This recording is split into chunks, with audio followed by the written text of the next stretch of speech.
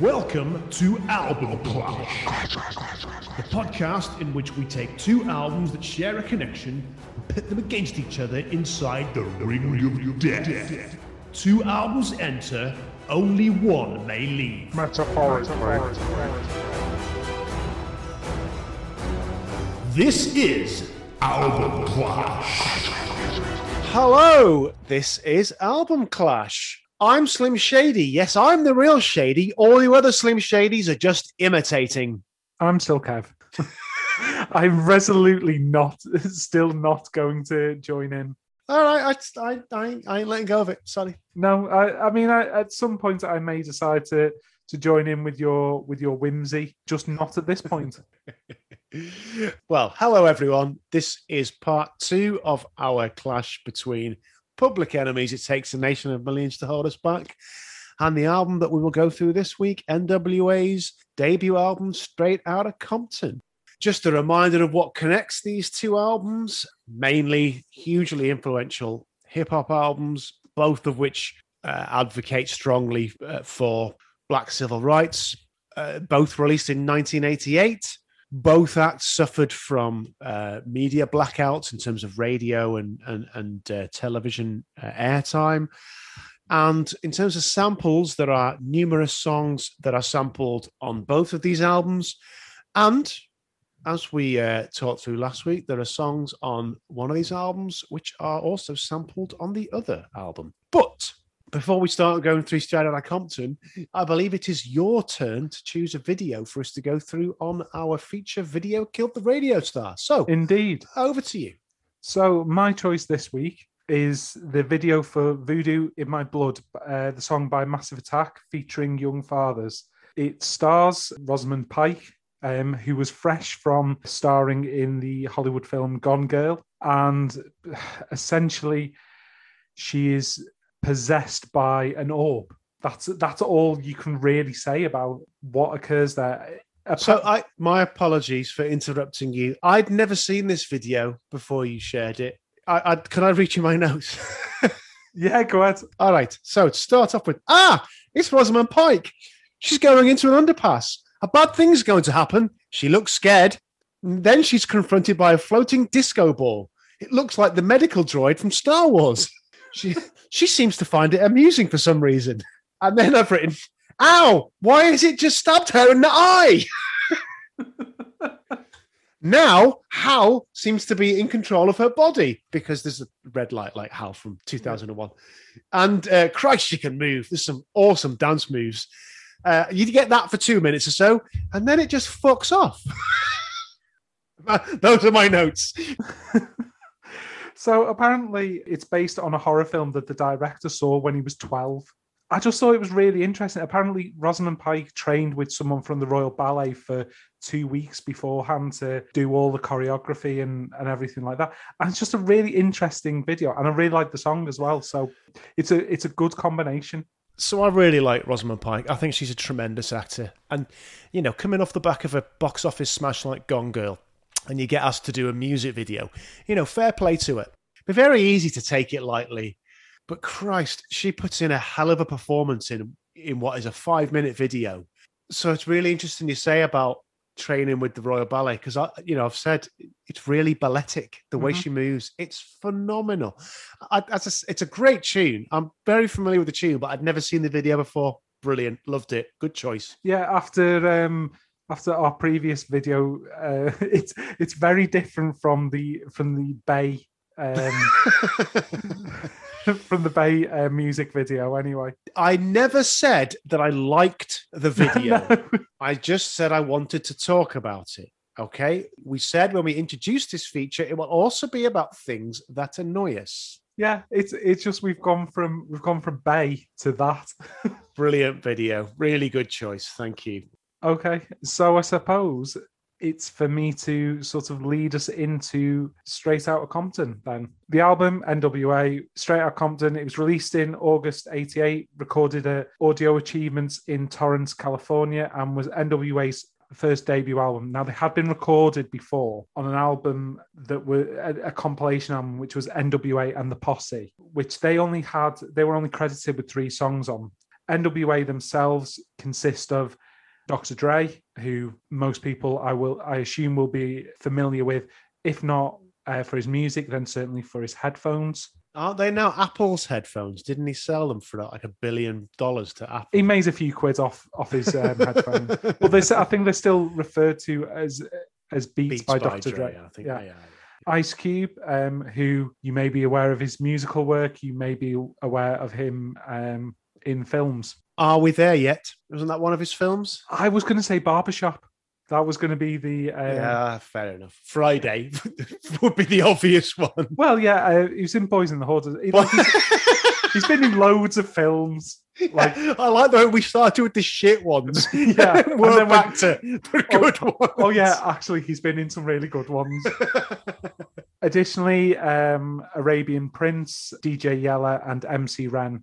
Also, additionally assisting with the album, a label mate, the DOC.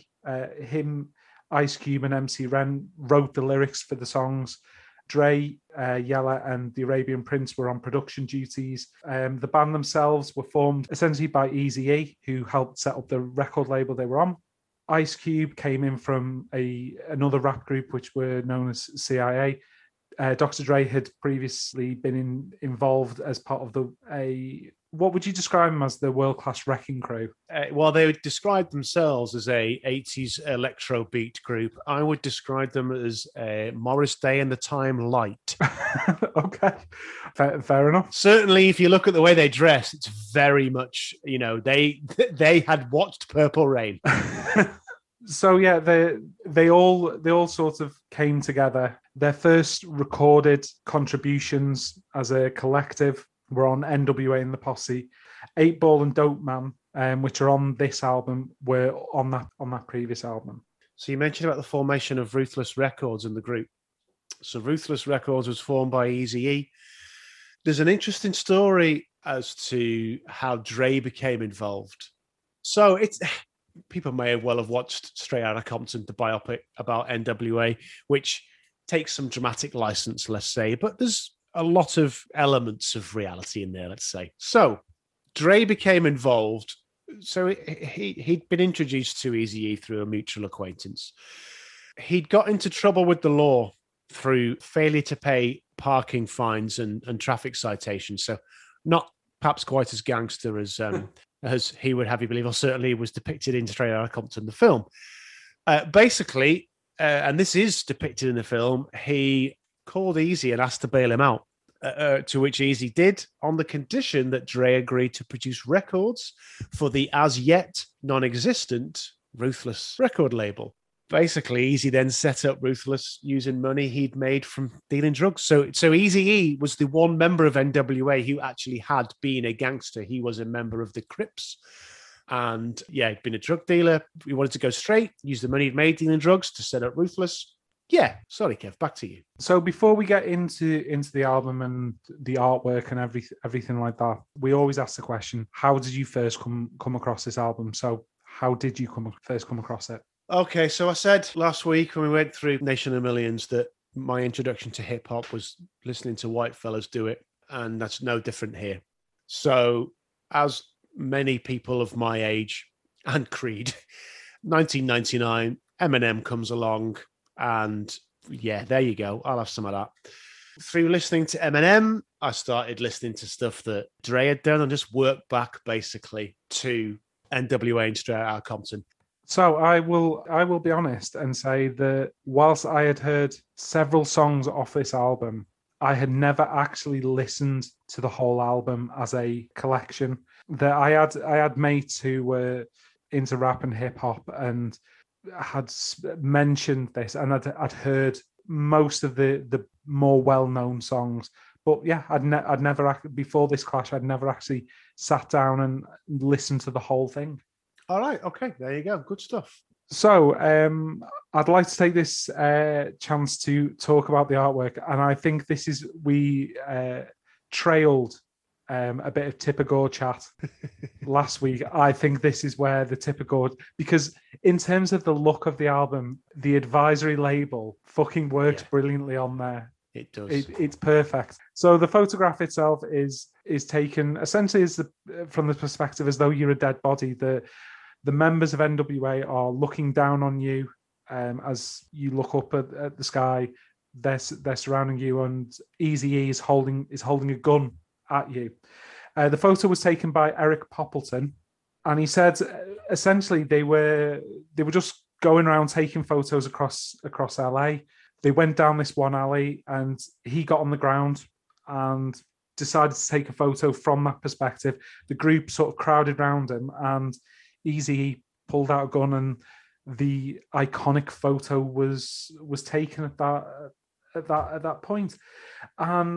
In terms of being provocative, just on the cover of the album, it is designed to get a reaction. It is.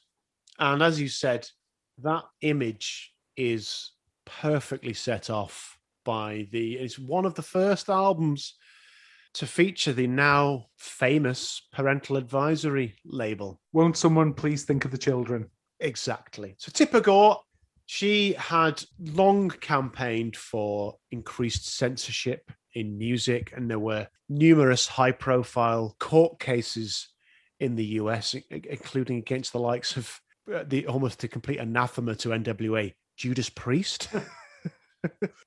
And that led ultimately to what I say is now the well-known and quite often parodied parental advisory label. And Straight Outta Compton was one of the first albums to feature that. And as Kev said, it's just sets it off perfectly considering what the image is. Yeah. You know what you're in for. Yeah, I mean, with that image and the parental advisory, it screams the outlaws, the rebels, they're dangerous. In terms of if you're a white middle-class youth in America and you want to piss off mum and dad, this is the album to buy, because everything on that cover is what white America is terrified of. Exactly. So do you mind, will you indulge me? I know you're leading us through, but before we start going through the album, there's a couple of quotes I want to read. So this is seen as, if not the birth of gangster rap, certainly the thing that propelled it to the next level and into the mainstream. Well, I mean, this may be where you're going with it, but Ice Cube himself objects to the term gangster rap. Yeah, that was a media construct, and they considered it reality rap. That they were speaking the truth about what it was like on the street. Exactly. So that is very much what I was going to say. I was also going to say they weren't the first to do this. So artists like Ice-T had started to get a lot of traction and a lot of popularity, who'd been rapping in that style. But I think this album took it to the next level with the use of profanity and with the graphic depictions of violence and, as we'll unfortunately to talk about at some length, misogyny. One of the inspirations for the use of profanity, again, a quote from Ice Cube, was Richard Pryor. Ice Cube was a massive fan of Richard Pryor, but obviously Richard Pryor used a lot of profanity in his shows. So he's basically quoted as saying, "We know the value of language, especially profanity. We weren't that sophisticated, but we knew the power it had."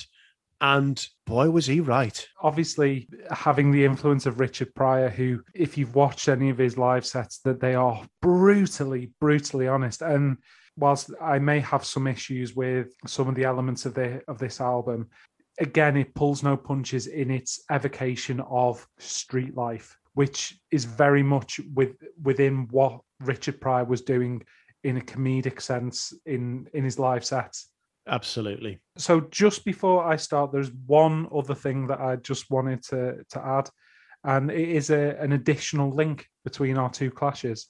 Apparently, early copies of A Nation of Millions to Hold Us Back was sent by Chuck D over to Dr. Dre and Ice Cube, and according to some sources, it had an influence on the development of this album. And obviously, there are samples used in it, and some of the elements, particularly the first few songs as well, you can see there is a Public Enemy influence in it. There is a movement going on at this time. So I didn't know that. That's really interesting. And you're right. You can hear the influence of Public Enemy. Okay, great. Okay, so we open the album with the title track, Straight Outta Compton. And wow. it's a statement opening this. The sound of it, it's unrelenting.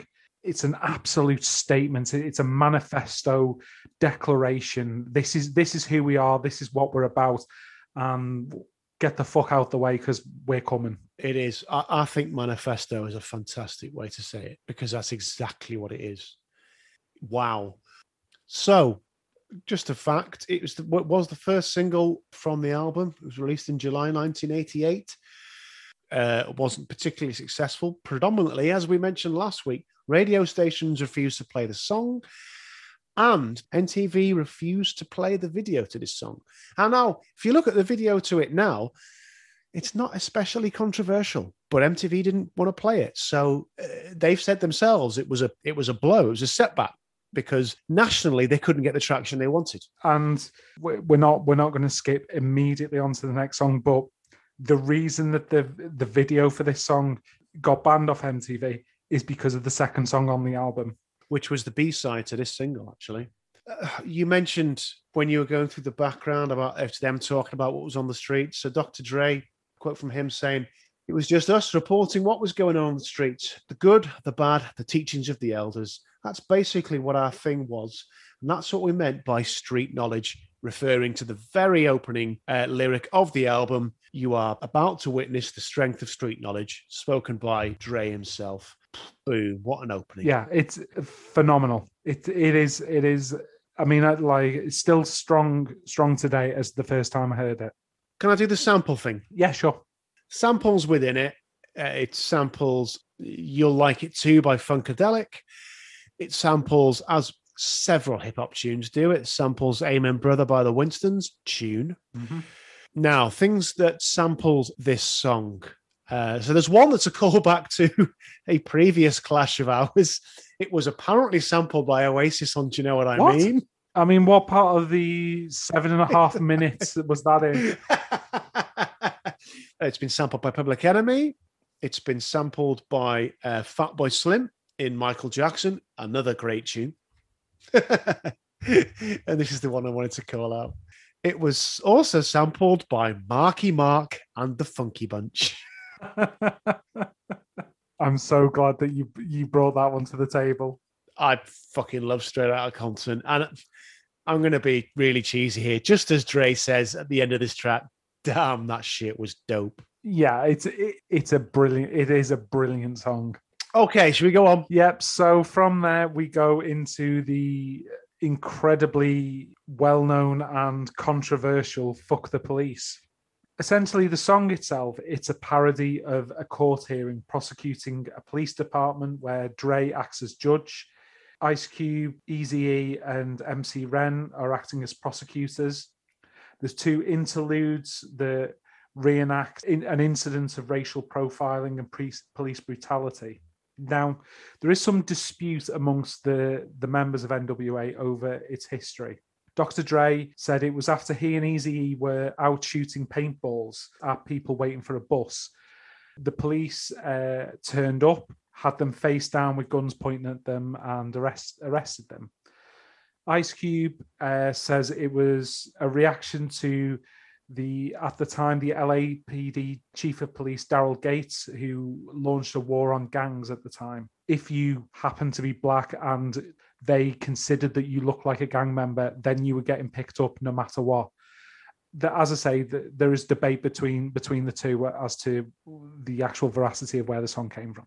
So there's another part to this story which potentially links those two and suggests that both are true. So Ice Cube wrote the track. He wrote the lyrics. It's been suggested that Dre was reluctant to record it because he was still dealing with the sentencing from the traffic violations and stuff that we referred to earlier.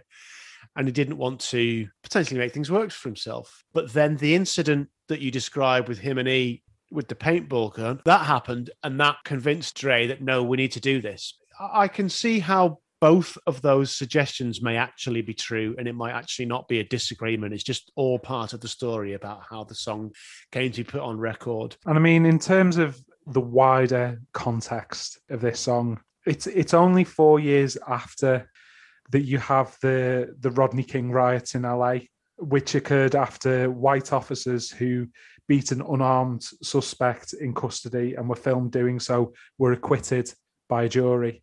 And as has certainly in the past year and a half that we've had, it seems like whenever you kind of look at any news story related to policing in America, that it's usually excessive force by often a white officer on a black suspect. As we said last week, we're recording this in the week in which Derek Chauvin's been convicted of the murder of George Floyd. So before we get into our opinions musically of the song, we have to say, as we said last week, unfortunately, this song is as relevant today as it was in 1988. That's not to say we advocate all of the messages within, but there is a clear message within about the treatment of black youths in particular by law enforcement, which, as we've said, still is something that needs to be spoken about today. You know, we, as we've said, we're two white fellas, so we are the sheer fury and anger within this song. Whilst we appreciate where it comes from, we can't begin to understand it because we've not had that lived experience. I think we've done our best to kind of talk about the context behind it, but we have to be honest and admit that whilst we appreciate it, we will never truly understand because we can't, and that goes on in this country as well as America. Sadly, it does. Yeah. So we should probably talk about the FBI. Yeah, exactly. The FBI. So the FBI did not take this song well. No. So much so that a assistant director wrote to NWA's record company expressing their disapproval. The police, when NWA were touring, refused to work security. And obviously, as we mentioned before, MTV banned the Straight Outta Compton video because of the sheer furore over this song. And listening to it now, maybe at the time, like when this came out, we were 7. So yeah, we have the benefit of time passing. But you listen to it now, and it's come on, I don't know. Lyrics from Ice Cube. There's going to be a bloodbath of cops dying in LA. Okay, maybe that.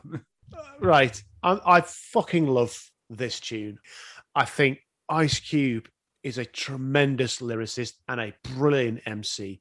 I think exactly as we spoke about with Chuck D last week, his fury, his anger, his deep sense of personal investment in the subject matter really comes through. And I think his verse is by far the best on this track. Yeah. But A, we are blessed with the white privilege that you talked about. But B, we've got 30 plus years of hindsight of, you listen to this compared to some of the stuff that Eminem was rapping about on his, on any of his albums, certainly his first 2 or 3. And it does seem somewhat tame. But in the late 80s, you've got a record with cussing, which is also saying about a group of youths suggesting they're going to get out the guns and mow down the police. You can well understand where the controversy came from. I'm not saying that it wasn't disproportionate, because I think it absolutely was. But I think if we're to sit here and say it sounds a bit tame nowadays, I think that's doing it a disservice, to be honest. No, and don't misunderstand me. That I think, as I say, the benefit of hindsight is that in comparison now, 30 years later, it doesn't sound as transgressive as it probably did at the time. I think the structure of the song as well, to use the courtroom setting to prosecute police brutality, and that is really clever. I do really like that format. I think, as you say, that Ice Cube's righteous fury is the best verse. Yes. MC Ren as well is really not. I'm not criticizing Eazy-E's performance. It's just of the 3, his would not be the top one for me. So that's really interesting. So one thing we didn't, because we could have spent hours going through the history of Ruthless Records and things that came before, but Eazy-E was far less experienced as an MC, let's just say that, compared to Ice Cube and Ren in particular. And I think you can tell on this track more than any other on the album that is the case. That's not a criticism. His verse doesn't seem as natural, doesn't seem as flowing as the verses by Cube and Ren. That's all I'd say. So it's really interesting that you've made that observation too. Yeah, it's really well done. There's 10 samples in it, including Funky President, It's My Thing by Martha Whitney, which is produced by James Brown, and Funky Drummer by James Brown. James Brown is very important within this song. Can I just talk about a couple of things before we move on? I know we've talked about this song for a long time. Yeah, okay. Right, so firstly, there's a famous story. So they were banned from playing this track on their US tour to promote the album. On the last night of that tour in Detroit, they decided, fuck it, we're going to play it. Fair enough. And at that show, when they were playing the song, the stage was stormed by a plainclothes police officer, and the gig was drawn to an abrupt end. So in the film, it's depicted that they were arrested on stage, and there was a big brouhaha, which I'm sure is the hip-hop terminology. Yes. In reality, the law enforcement were waiting for them back at their hotel, and they were all released without charge. But I think it certainly speaks to the profile that was attached to the group when they were touring the album, and with this song in particular, that it was seen as so insidious, if you like. The other thing I want to call out, a perhaps unlikely defender of the lyrics of the song came from Johnny Cash. So in an interview with Vibe magazine, he was basically asked about the harmful impact of rap lyrics. Johnny Cash referred back to the Folsom Prison album, and specifically to Folsom Prison Blues. And he said, I don't recall ever hearing about anyone listening to that song and then going to Reno and shooting somebody. Fair play, Johnny. Spot on, Johnny. Is right. Yeah, is right. If ever there was a way to perfectly say, listen, I'm a white fella singing country music. When I sing about that stuff, no one gives a shit. These lads are singing about it and everyone's up in arms. Fuck off. Yeah. And for it to come from the white country icon that is Johnny Cash, like, incredibly powerful. Absolutely. Okay, so then we move on to the third song, Gangsta Gangsta. Essentially, it's an evocation of the dangers of living in Compton and South Central, but also speaking of the only way I can describe it is the appealing side of gangster life. I don't think the appealing side is a bad way to say it. I'm not advocating that way of life. The term appealing is that it's appealing to people living that experience who've got so many obstacles to their way of life that they see people running around with guns, living what is perceived to be a life of freedom. And so when you say the appealing side, it's not advocating it. It's saying it's understandable why it's appealing to people in that situation. That's how I interpret that. Okay, and that's fair enough. I mean, it is incredibly misogynistic, this song. It is. I'm going to speak about Dr. Dre's history of violence against women. And I'm sure we'll talk about this later. After this album, there is a dispute between Ice Cube and the band. He leaves. It's related to royalties. And then there is a dispute that carries on musically between the two. Ice Cube goes on to a MTV program, which is hosted by Dee Barnes. Ice Cube says all kinds of things against NWA members. So the program was called Pump It Up. After this, Dre sees Dee Barnes and he viciously assaults her. And at the time, he was completely unrepentant. So I have a quote from him. People talk all this shit, but somebody fucks with me, I'm going to fuck with them. Besides, it ain't no big thing. I just threw her into a door. Oh, sorry, I just threw her through a door. And Michelle accused him of domestic abuse. Lisa Johnson, who was mother of his daughters, stated that he beat her many times, including while she was pregnant. And she was granted a restraining order against him. Indeed. And on the release of the Straight Outta Compton film, Dre expressed some contrition for his previous behaviour. He said to the Rolling Stone, I made some fucking horrible mistakes in my life. I was young, fucking stupid. Would I say all the allegations aren't true? Some of them are. Those are some of the things that I would like to take back. So there's more to that quote. He says, but I paid for those mistakes. Did you really? And there's no way in hell they'll ever make another mistake like that again. Oh, fair enough. Okay, as you said, at least he's shown some contrition, but you can't call it an apology. No, you can't. And certainly the context of some of the levels of misogyny on this album, it's not great. It's not great at all. Can I just before we finish on this, is that simply the fact that there was contrition doesn't excuse the actions that took place. Absolutely right. Well said. So in terms of Gangster Gangster as a song, I have to say I do really like it. I agree it's very misogynistic.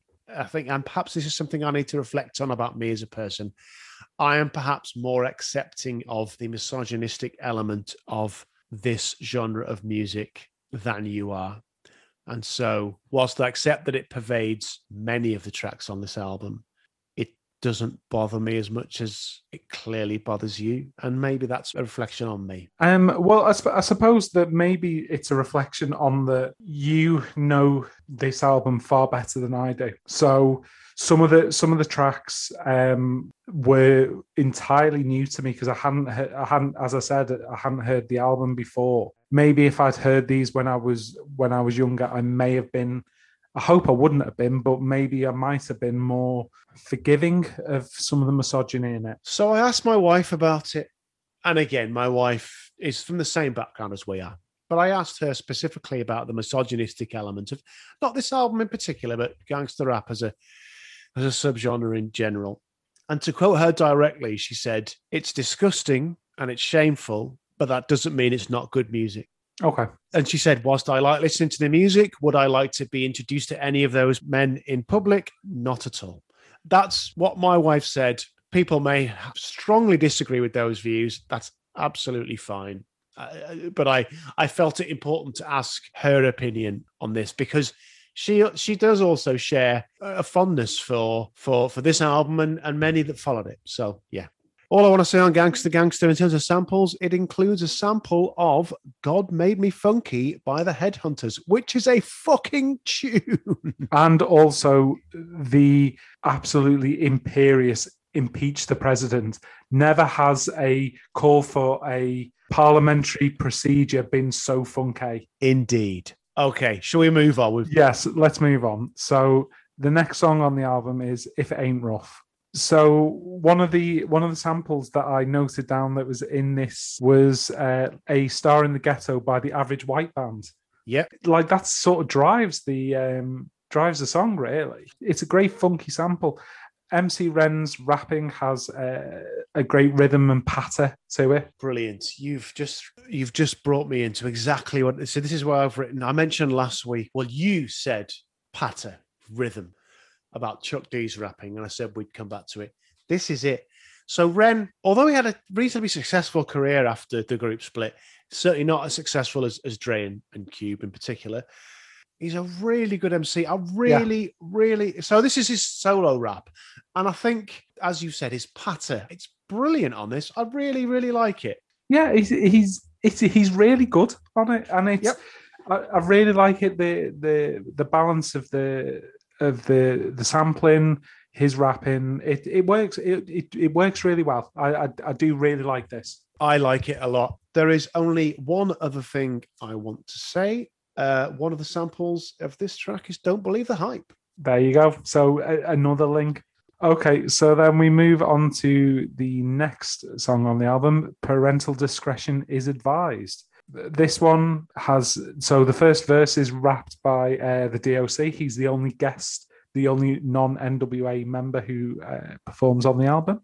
It's a really surprising change of pace in terms of sound. Yeah. The sampling again is great. The juxtaposition of the different styles makes it seem as though there are so many different songs going on, and the way it ends with that sort of jazz break, piano sample. That absolutely blew me away. Like this is great. So there's a quote I want to read from Dr. Dre about sampling. Back when we started with the NWA thing, if we were going to sample something, we would try to get musicians in and replay it. I'm not sure if that would get you off a plagiarism suit. I mean, just ask Pharrell and Robin Thicke. He goes on to say, if it was something we couldn't replay, we would use a sample. I'll try to stay away from sampling as much as possible throughout my career from day one. Really? Because you listen to this track. No, you haven't. There's a reference to Kid and Play in the lyrics and the high top fade hairstyle in particular. I mean, like, I've not had to think about Kid and Play for a very long time. I'm sure they had a cartoon series that was on British TV in the 80s. I have no recollection of a cartoon series involving Kid and Play. Well, look, like, I would have no knowledge of Kid and Play if it wasn't for that cartoon series that may have been on before Top Banana. I mean, this is very niche chat. Top Banana was fucking brilliant television. Can we just say that? And we're not even going into Sandy Toksvig being in the house at number 73 or something. It's number 74, wasn't it? Was it 74? Exactly. Like, with Neil Buchanan from Art Attack. What, Banksy?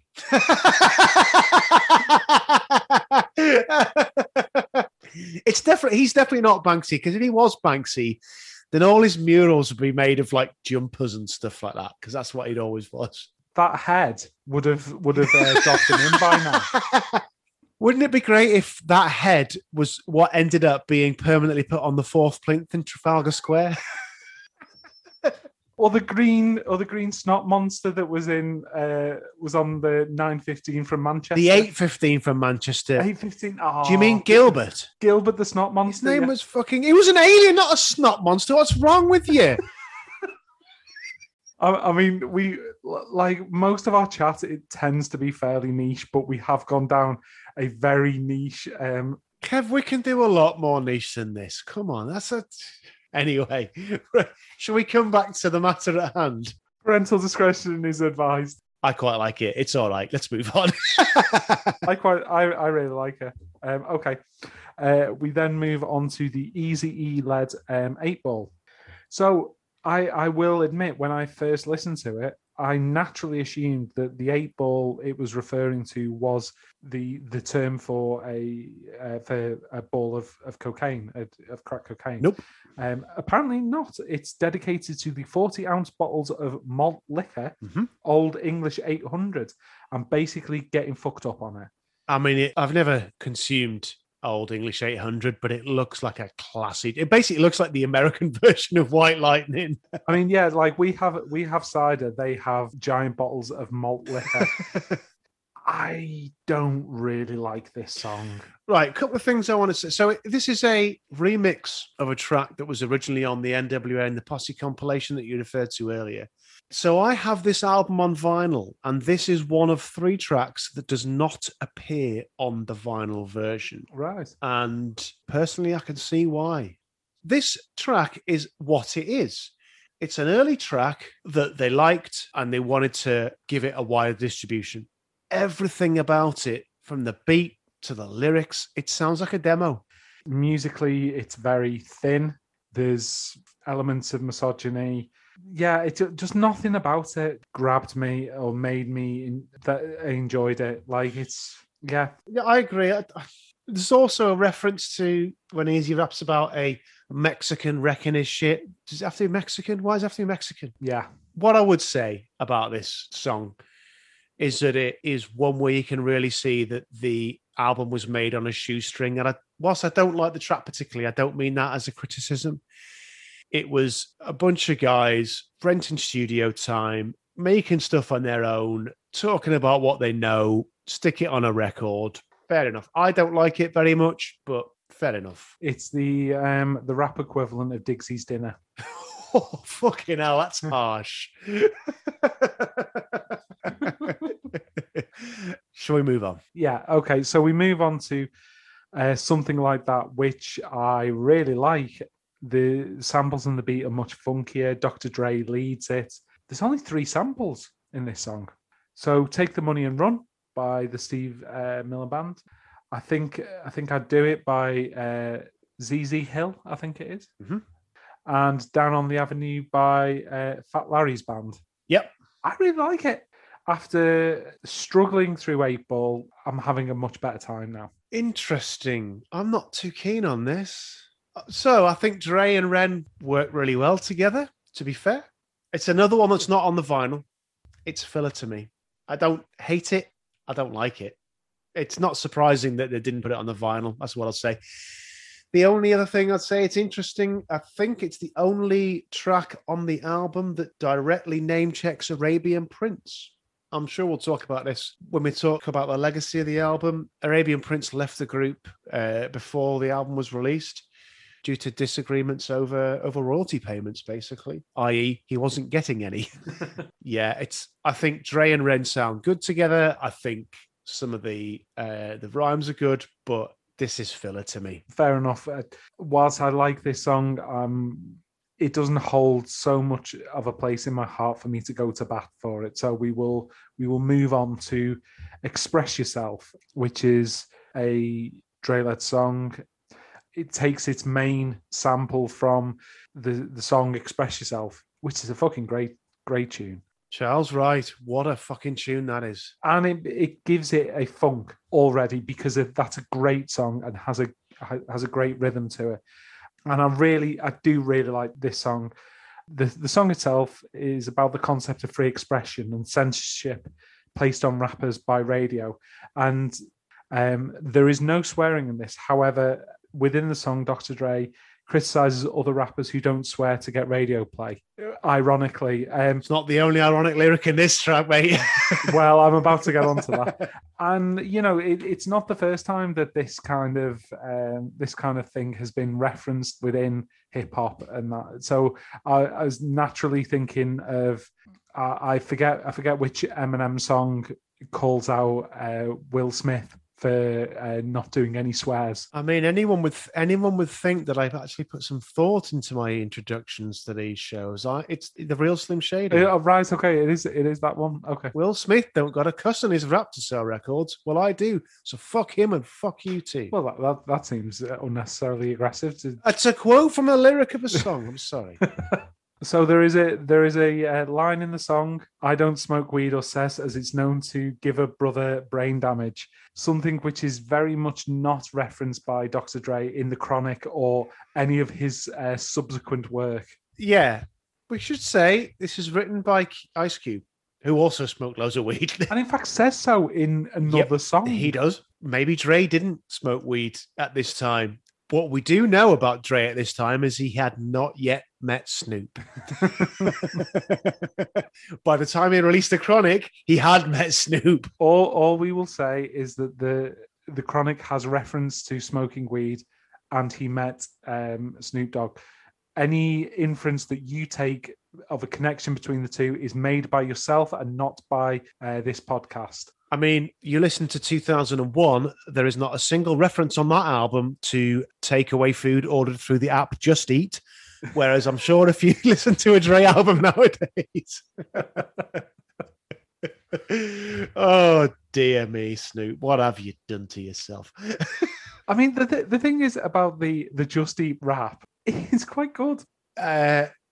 I like this a lot. This was, as I mentioned earlier, this is the first NWA song I heard, and just, partial. Well, it would be incorrect of me to say it's partially because I love the Charles Wright song, because I was introduced to the Charles Wright song because I heard this first. It's fucking great. I love this.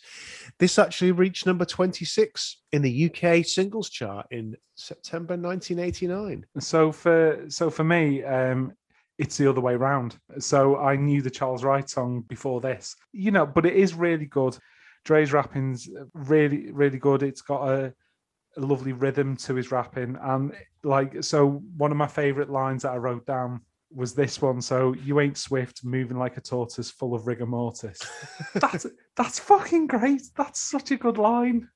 What I would say, given this was Dre's first solo rap, and I know he didn't write it, fair enough, but he's really proficient in his MC skills. Really good. I like it a lot. I mean, of this album, it's the poppiest and most accessible on there. So maybe it's not a surprise that we both are saying, yeah, it's really good. Yeah, fair play. And that seems to be a deliberate production choice as well. That Yeah.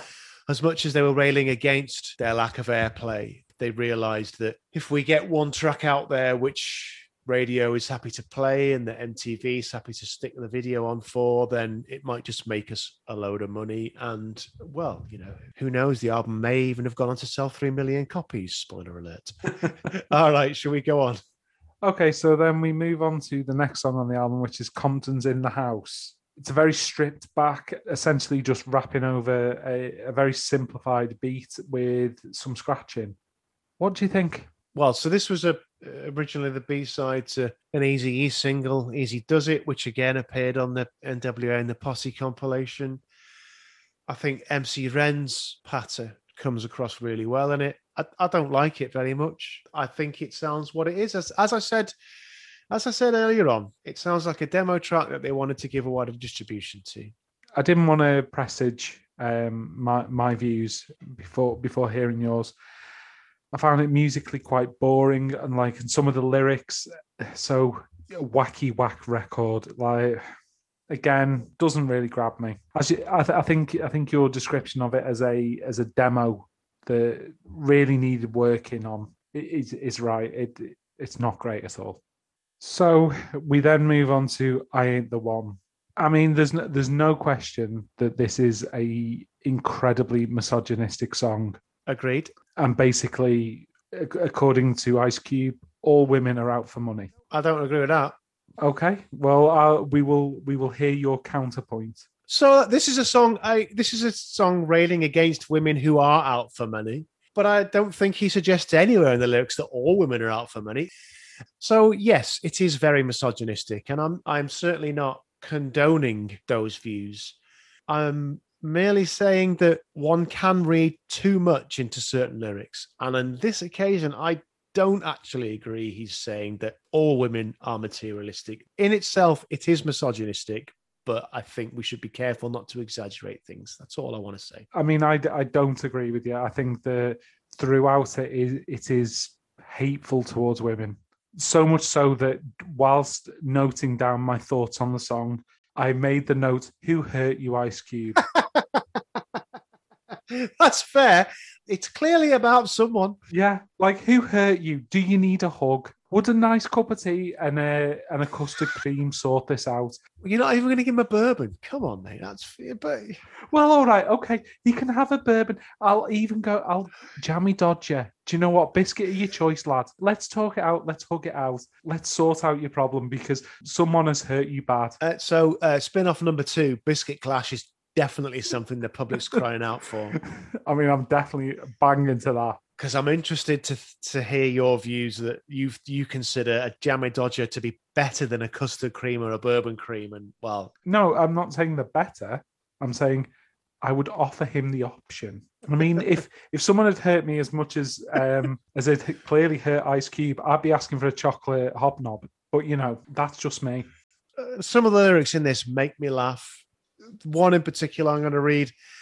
And after the date, I'm going to want to do the wild thing. You want lobster? No, I'm thinking Burger King. It's funny. And maybe I need to reflect on what that says about me. And I'm all joking aside, maybe I do need to reflect on how I look upon this album with a sense of nostalgia and how I perhaps need to take a more critical eye on it. But I like this. It makes me laugh. Sorry, it does. So it's really funny that you mentioned that line, because that's one of the lines that I noted down in terms of, you just think that people are trying to get in your pocket. We have a different perspective on this.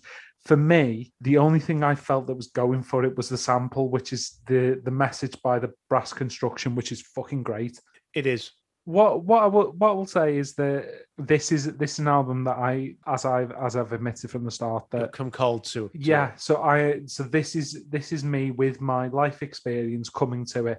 I may be reading more into it than is actually there. That's my perception of it. And I would say to the listeners that listen to it yourself and take your own call from it. That's my call. Tim has his, and he has more history with the album. Come to your own conclusion. Yeah, exactly. Just because I've heard it more doesn't mean I'm right. No, So we move on to our next song, which is Dope Man. This is an evocation of street life. So the first verse is essentially describing a dealer. Second verse, quite misogynistic about women. Third verse about being an addict. Again, Maybe I'm being coloured by what's gone before. it's a story about crack dealers in the hood and the impact that has on the community. So it's a direct link back to Night of the Living Bassheads that we went through last week. And in fact, this also refers to Bassheads in the lyrics. Okay, yes, there are misogynistic lyrics in there, but the way in which they are, the context in which they are used is relevant to the subject of the song. Again, I'm not condoning it. I'm just referring back to what you said the group were talking about when they recorded the album, is they were talking about the reality that they lived. In terms of my feelings of it, I'll say actually the same as I said for Night of the Living Bassheads. A song that contains such vehement rejection of crack cocaine and what it does deserves something that is far more furious than what the backing track to this gives you, which is just, again, it's just a beat. It's a really disappointing track, this, and it should be so much more than it is. I certainly agree with you that it's telling a story. It doesn't tell the story very well. It could be so much better, and Yes. I think my problem with it is that it doesn't hit its target. I agree with that. It doesn't. It kind of idolizes the dope man. Oh, I don't agree with that. Are you saying there that the way that the chorus is dope man, and that's what they're all singing, is that what you're referring to? No. It's more the dope man has the money, the dope man has the women. It seems less critical of the, certainly in comparison to Night of the Bassheads, about the impact on the community, and more that, well, he gets what he wants. I read that differently. Yes, he gets what he wants, but I read it differently because I don't think that in any way glorifies that he gets what he wants. I think this paints the dope man out to be a bastard. So I don't interpret the lyrics in the same way as you. Okay. I do have a fairly significant problem right at the end. So this is where the song fails to hit the target, where the impact is far less than it should be. So right at the end, the lyric, "Yo, Mr. Dope Man, you think you're slick? You sold crack to my sister and now she's sick. But if she happens to die because of your drug, I'm putting in your culo a 38 slug." Which is a really, well, it's not a thinly veiled threat. It's a direct threat to say, I fucking hate you for what you're doing to my community. However, my big problem here, it's undercut. It's undercut because it's delivered in a comedy Mexican accent, which again, yes. So for the second time on the album, the apparent racial prejudice against the Mexican community completely undermines many of the messages this album advocates. Whether that's intentional on their part or not, it does for me. Well, certainly I'm aware, only from reading and from television / American films, that there is a long-standing tension between the Black community and the Latino community. Yeah, exactly.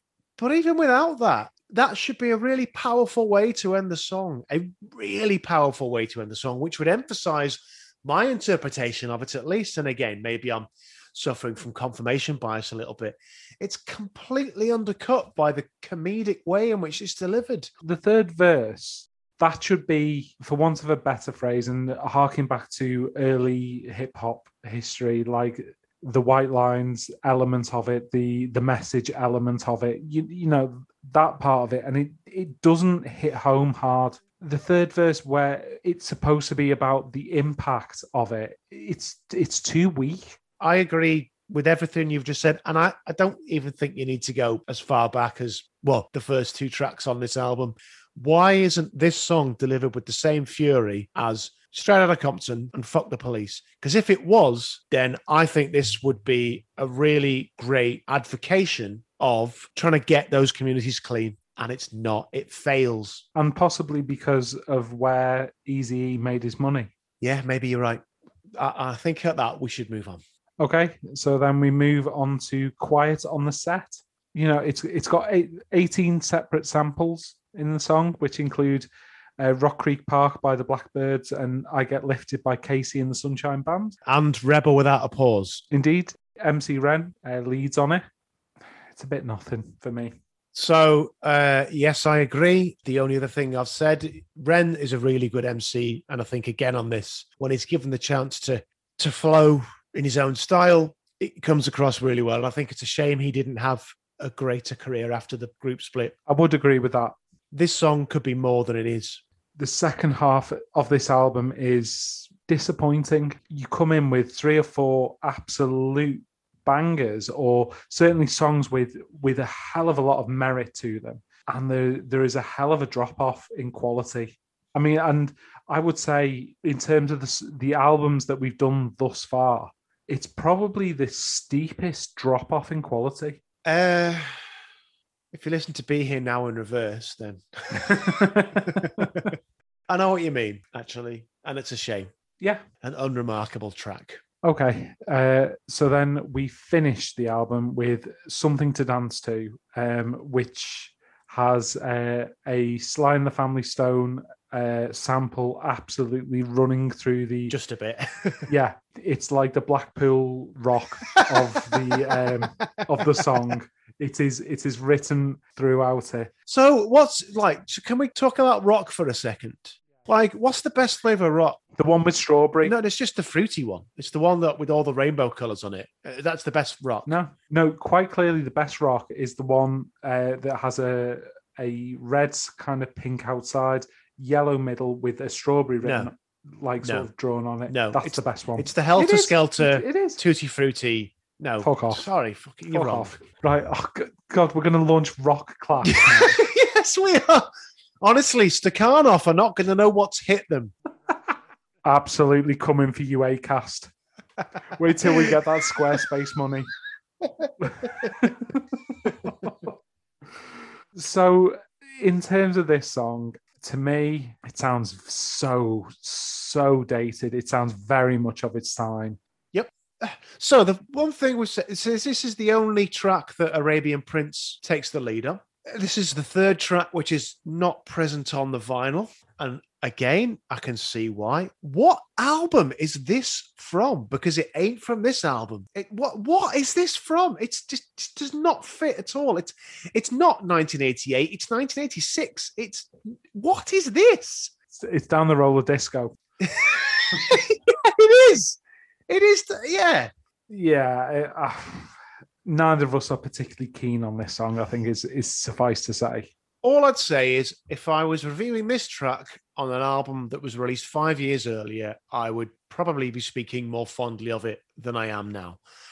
There's nothing I can point to that I actively dislike in it. It's just completely jarring on this album, and I do not understand why it's on it. Yeah, I mean, I've seen it referred to positively in reviews and stuff that, it's a playful dance song at the end. But, like, it doesn't fit. It's the fucking Cha-Cha Slide for 1988. Okay, that's a bit harsh. Well, do you know what? Like, I am no fan of the Cha-Cha Slide, but I'm aware that there are people who like a coordinated dance. So if you could get a coordinated dance to Something to Dance To, then you'll be quids in. So that's the end of the album.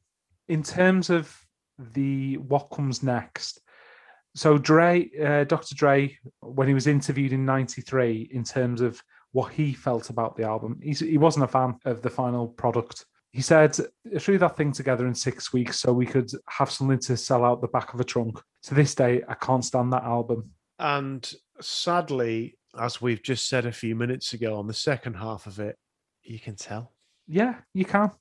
And I mean, in terms for NWA, after the release of this album, it very much all goes well. It goes wrong for the group itself, but for individual members, they go on from strength to strength. Some of them. Ice Cube, as we said, left in 1989 over royalty disputes. This dispute escalated, and Ice Cube was accused of anti-Semitic slurs versus NWA's manager in the song 100 Miles and Running. Oh, and No Vaseline. Yes, indeed. Unfortunately, I would love to say that that's where Ice Cube's anti-Semitism or accusations of his anti-Semitism cease. Unfortunately, No. as recent as 2020, he has been accused of retweeting an anti-Semitic mural, of retweeting anti-Semitic conspiracy theories. So he wasn't accused of retweeting anti-Semitic murals. He did. And yes, if anyone's wondering, it's that one. If you know, you know. If you don't, I ain't going to talk about it. He did retweet an image of that anti-Semitic mural, and he suggested that he was not anti-anybody. He was just pro-black. And so, as the ongoing dispute between the various NWA members escalated, there were homophobic slurs made. Everyone comes out bad. Yeah, there was a lot of fallout for when people left. What seems clear is that various members of the group, if not all of them, entered into contracts with Ruthless that they weren't fully aware of the terms of, that there were various disputes over royalties. As we said earlier, Arabian Prince left before the album was released, and Ice Cube left in 1989, not long after it's released, all around royalty disputes. They effectively didn't receive any money from the album. The war of words, certainly between Ice Cube and NWA, continued over the next couple of years and the next couple of albums that Ice Cube released and that NWA released.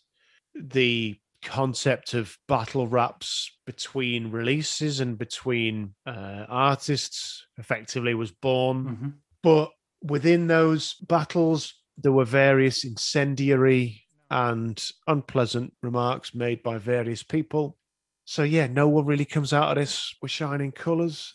And it's a real shame considering a lot of the important messages that certainly the early tracks on this album highlighted. And I mean, there was a subsequent rapprochement between certainly Ice Cube and Dr. Dre, and certainly in the aftermath of Eazy-E's death. So he contracted HIV and died of an AIDS-related illness. And the various surviving members of NWA have collaborated off and on.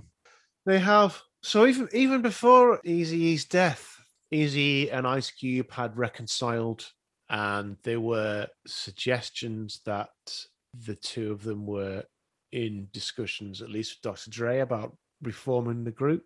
Ice Cube and Dr. Dre had reconciled because, well, Ice Cube appeared in the video for Let Me Ride. So firstly, I think it shows how, because one thing we didn't talk about earlier is how young all of these men were when they achieved that success. So they were all young men. They had all been thrown into this environment that they had not been prepared for, and their reactions to it they weren't great. Yeah, exactly. They weren't great. I can't say anything else. But as they'd grown, they'd started to realize that and started to reconcile. But yeah, as Kev said, Eazy-E passed away in 95 from an AIDS-related illness. And so the reformation of the group clearly never happened. So after that sort of sad postscript to the band, I think it's probably worthwhile to talk about legacy, to talk about the sales, and talk about the reviews. All right. So a colossal success, despite the media blackouts, despite, or perhaps even because of the controversy. And in fact, the FBI letter that we referred to earlier, the record company took the decision to publicize that, and that certainly boosted sales of the album. So by August 1988, it had been certified gold in the US, meaning that over 500,000 copies had been sold. By July of 1989, it had been certified as platinum, selling over 1 million copies. In its initial release on the Billboard Hot 200 chart, it reached number 37. It has been certified platinum in the UK and 3 times platinum in the USA. To date, worldwide sales have exceeded 3.5 million copies and are still growing. This is one of the biggest selling hip hop albums of all time. It was the first ever rap album to garner a 5-star review in Rolling Stone. Last year, that same publication ranked it as number 70 in their greatest 500 albums list. It was the first rap album ever to be inducted into the Grammy Hall of Fame in 2016. In that same year, NWA themselves were inducted into the Rock and Roll Hall of Fame. And in 2017, the Library of Congress added it to the National Recording Registry as a recording of cultural significance. Now, given what we were talking about earlier about the controversy, the parental advisory sticker, the media blackouts, etc., I find that quite ironic, especially considering who was president at the time. A stamp of the establishment. Yeah, quite. So a huge album. So in terms of reviews, and I mean obviously as you've mentioned that Rolling Stone gave it 5 stars, and the reviews generally were quite good. I'm gonna pick up some slightly negative ones. So Charlie Dick in Q gave it 2 stars, and I quote, "It's amazing that something this lightweight could cause such a stir." Peter Clark in Hi-Fi News and Record Review, great name for a publication, found the lyrics to be unrelenting in their unpleasantness. There's something to that. Yeah, there is. So the last thing I wanted to bring to your attention was the reviewer Greg Cott stated that NWA's sound was fuller and funkier than Public Enemy's. I do not agree. Well, did he unintentionally start the East versus West beef? Okay, shall we do Nobby McGee's album reviews? We have to. Fortunately, his use of language is not quite as clumsy this week as it was last week. Thank God. However, so he says, it's not about salary, it's all about reality, they chant. I mean, they don't chant it to fucking sample, knobend. As they talk shit about how bad they are. Right. It's not about salary, it's about royalties. It's about brandishing scare words like street, crazy, fuck, and reality until suckers black and white cough up the cash. There's a lot more to that review. I refuse to read it. Fuck off. As much as we have criticized lyrical content of the album, that is perhaps the whitest review I have ever heard of a hip-hop album. Fuck you. Fuck off. Yeah, I can't disagree with that. Whilst I have issues with elements of it, to accuse it of just throwing in words to scare the listener, fuck off. Yeah, like it is an evocation of their reality. Yeah. And you have no fucking clue. Much like we have no clue. Exactly. So I said I refuse to read anymore. The one thing also, he goes on to say that Fuck the Police is a fantasy. Yes, of course it's a fucking fantasy. That's the point. Yes, Dr. Dre does not actually have a doctorate.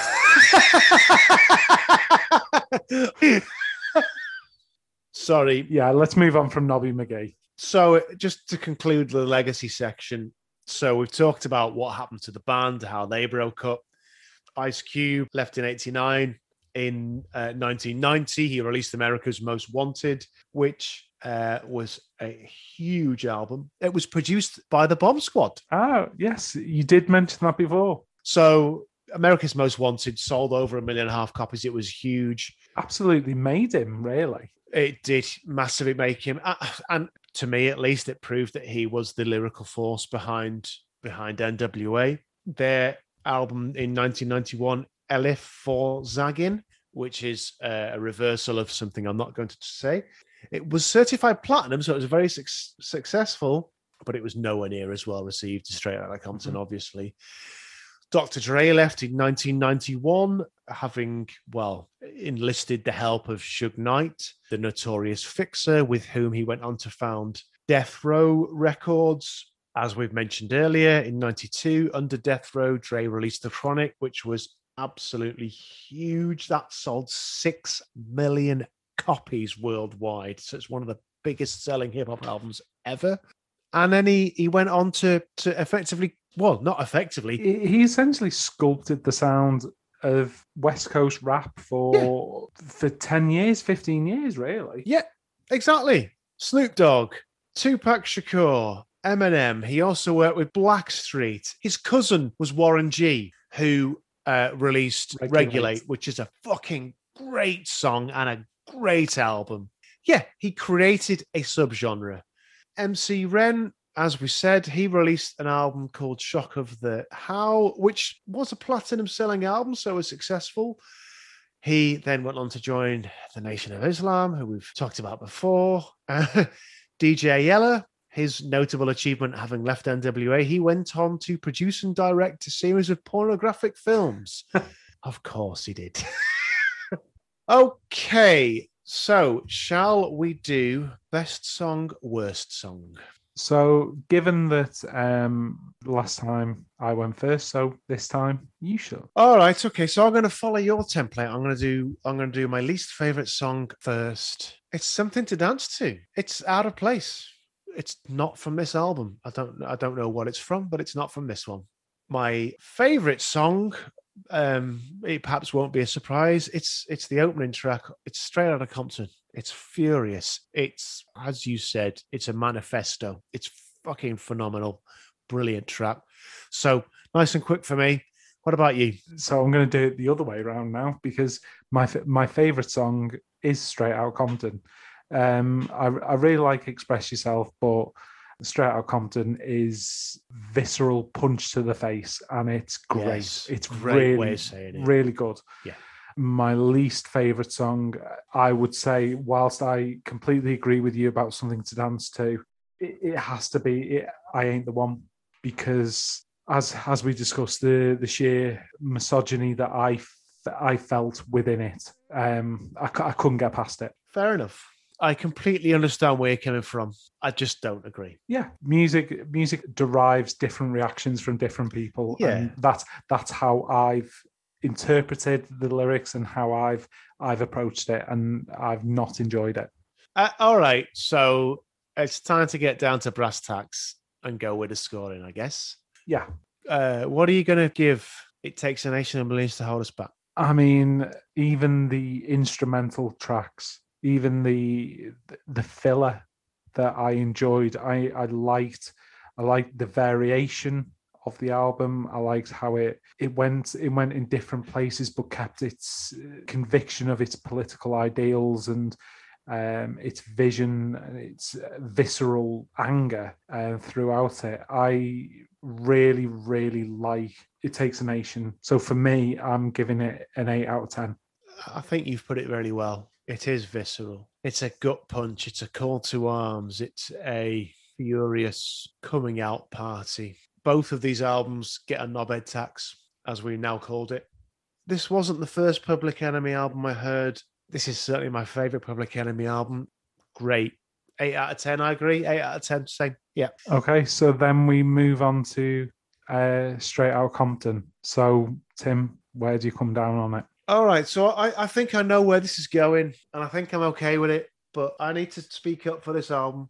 I agree with the criticisms that you have levied at it, because I have the same criticisms. There's also the issues with Dre and Ice Cube on the knobhead basis there. But I think this did as much, if not more, for disaffected Black youth. I think the influence on music, in terms of what we've just said, cannot be understated. So, in a similar way I've said before, the influence that this album's had is definitely coming into play in my judgment. So, despite its clear flaws, the second half of it tails off massively.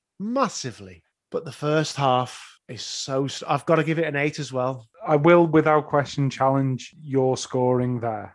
Obviously, I will come to and explain my own scoring. In the when we talked about Transformer, I said that you were harsh on the second half of the album. Yep. And you scored it low for it tailing off. Uh-huh. This tails off far more. Yeah, it does. and it's everything the album represents. Okay. That's it. And I know you don't necessarily factor that in as much to the way you score things as I do. I have to. For this album, above anything else we will ever do, I have to factor that in. It's everything the album represents in terms of what it allowed to follow it. It didn't pave the way. It broke the fucking doors down and said, come on, doors open, boys. And that is worthy of recognition. Okay. So, yes, musically, it doesn't deserve an 8 out of 10. Culturally, it absolutely does deserve an 8 out of 10. And that's why I'm giving it that score. Okay, that's your opinion. For me, the first 4 or 5 songs are phenomenal. I have my reservations about Gangster Gangster, but as an evocation of a place, of a time, of a culture, it's really good. So the first 5, grand, but we then decline significantly. Mm-hmm. And Express Yourself is good. It's a good song, but I've also got to factor in, whilst I understand what you're saying about legacy and everything like that, I've also got to factor in the legacy it has in terms of the acceptance of misogynism within the hip hop genre. I really struggled with this album, listening to it through, given its cultural import. And I don't normally score for that, but I understand it. I am going to give it some credence. 6 out of 10. It drops off greatly, and whilst it starts off so well, like I really, really struggle to listen through it. Okay, so I'm not going to piss and whinge about it like you did for the last 2 clashes. For starters, I'm a bigger man than you are, clearly. What do you mean piss and whinge about it? Like when I scored You're still going higher. You're still going. You're still fucking going. Unbelievable. No, I'm not going to piss and whinge about it because I understand where this is a definite reflection of my histories with these 2 albums. It was I can't decide between them, just as you couldn't decide between them last week. I think there are very troubling themes within both albums, actually. I think I will not criticize you for your misgivings about Straight Outta Compton. I think they are entirely justified, but I also think they are spoken with the benefit of the privilege that we have both spoken about. Yeah, and I have to accept that one, I'm speaking from, as you say, the benefit of the white privilege that I exist in, and I'm also speaking far removed from the time and place that record was recorded in. So I accept that and understand that. I can only reflect what my true reaction to that album was. No, that's fair. And that's what I have done. Fine. So anyway, we've given Nation of Millions 16, and that is victorious over Straight Outta Compton, which has 14. So, and much as you said last time, I'd be happy to see either of them win. I scored them both the same. Yeah. So I'm not disappointed to see Public Enemy win this week, but that is this week's winner. Public Enemy, with It Takes a Nation of Millions to Hold Us Back, has won this album clash. So we then move on to what is next week's clash. So I am going to go completely different from anything we've done before. Ooh. It can be easily said that our selections have been largely male. Yep. And generally white. Obviously, our last clash was not, but generally we have been. Mm-hmm. And what I would also say is that the most recent clash that we've had was an album that was recorded in, 98? Yeah, I think you're right. Yeah. So I'm going to go completely out of kilter with everything we've done before. I'm going to choose 2 women. I'm going to choose two women of colour and 2 albums that are relatively recent. Okay. So our next clash will be 2018's Dirty Computer by Janelle Monáe versus 'Cause I Love You by Lizzo from 2019. So yeah, we're going modern. We're going into the 21st century this time. Dirty Computer. I fucking love Dirty Computer. I have not heard Lizzo. Give Lizzo a chance. All right. All I'm saying is give Lizzo a chance. Peace and love. Oh, good. Right. As ever, it's your time to shine. Okay. If you like arguing with people that you're never going to meet in person, you may like to choose Twitter.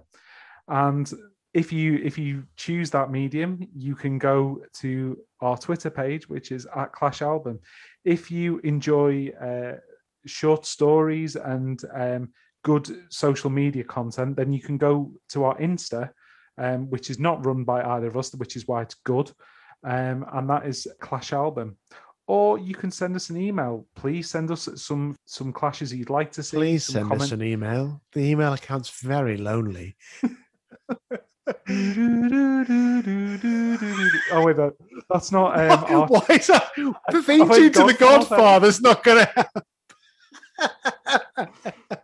I have no idea. I can't remember what the tune to our tune was. The Simon Bates classic. Do do do do do do do do. You can see why I got like The Godfather in my head.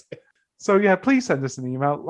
And of course, as Tim always says, if you like what we're doing, please like, subscribe, send us some comments, give us the stars. We're desperate for stars.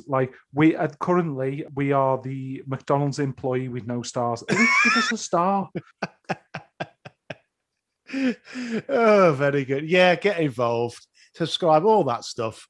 I hope you're enjoying it. We are. So that's all that matters. And we will see you next time. So just a reminder, Kev, please tell people what their homework is. So your homework is to listen to Janelle Monáe's 2018 album, Dirty Computer, and Lizzo's 2019, 'Cause I Love You. Great stuff. We will see you next week. Well, again, we won't see you. You know what I mean? Stop it. See you virtually. We will. Yeah. Thanks for listening. I've been Tim. I've been Kev. And we'll see you next time. Ta-da. Ta-da.